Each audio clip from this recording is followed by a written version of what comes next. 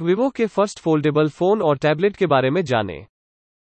Mobile कंपनियां आजकल के समय में शानदार फोन्स और गैजेट्स मार्केट में पेश कर रही हैं। अब ऐसा लगता है कि दिग्गज कंपनी वीवो ने अपना फोकस प्रीमियम स्मार्टफोन्स की ओर शिफ्ट किया है।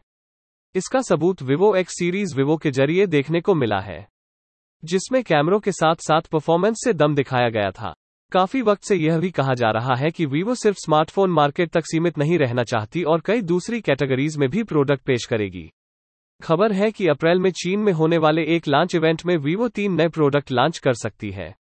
इन प्रोडक्ट में वीवो का पहला टैबलेट, कंपनी का पहला foldable smartphone Vivo X Fold foldable phone और एक नई flagship device Vivo X Note premium हो सकते हैं। लॉन्च इवेंट की जानकारी चीनी सोशल मीडिया प्लेटफॉर्म वीवो से सामने आई है। इससे जानकारी मिली है कि कंपनी का अगला लॉन्च इवेंट 11 अप्रैल को होगा। एक इमेज में वीवो की अपकमिंग तीनों डिवाइस के कॉन्फ़िगरेशन भी बताए गए हैं। हमारे पॉडकास्ट चैनल से जुड़े रहने के लिए धन्यवाद।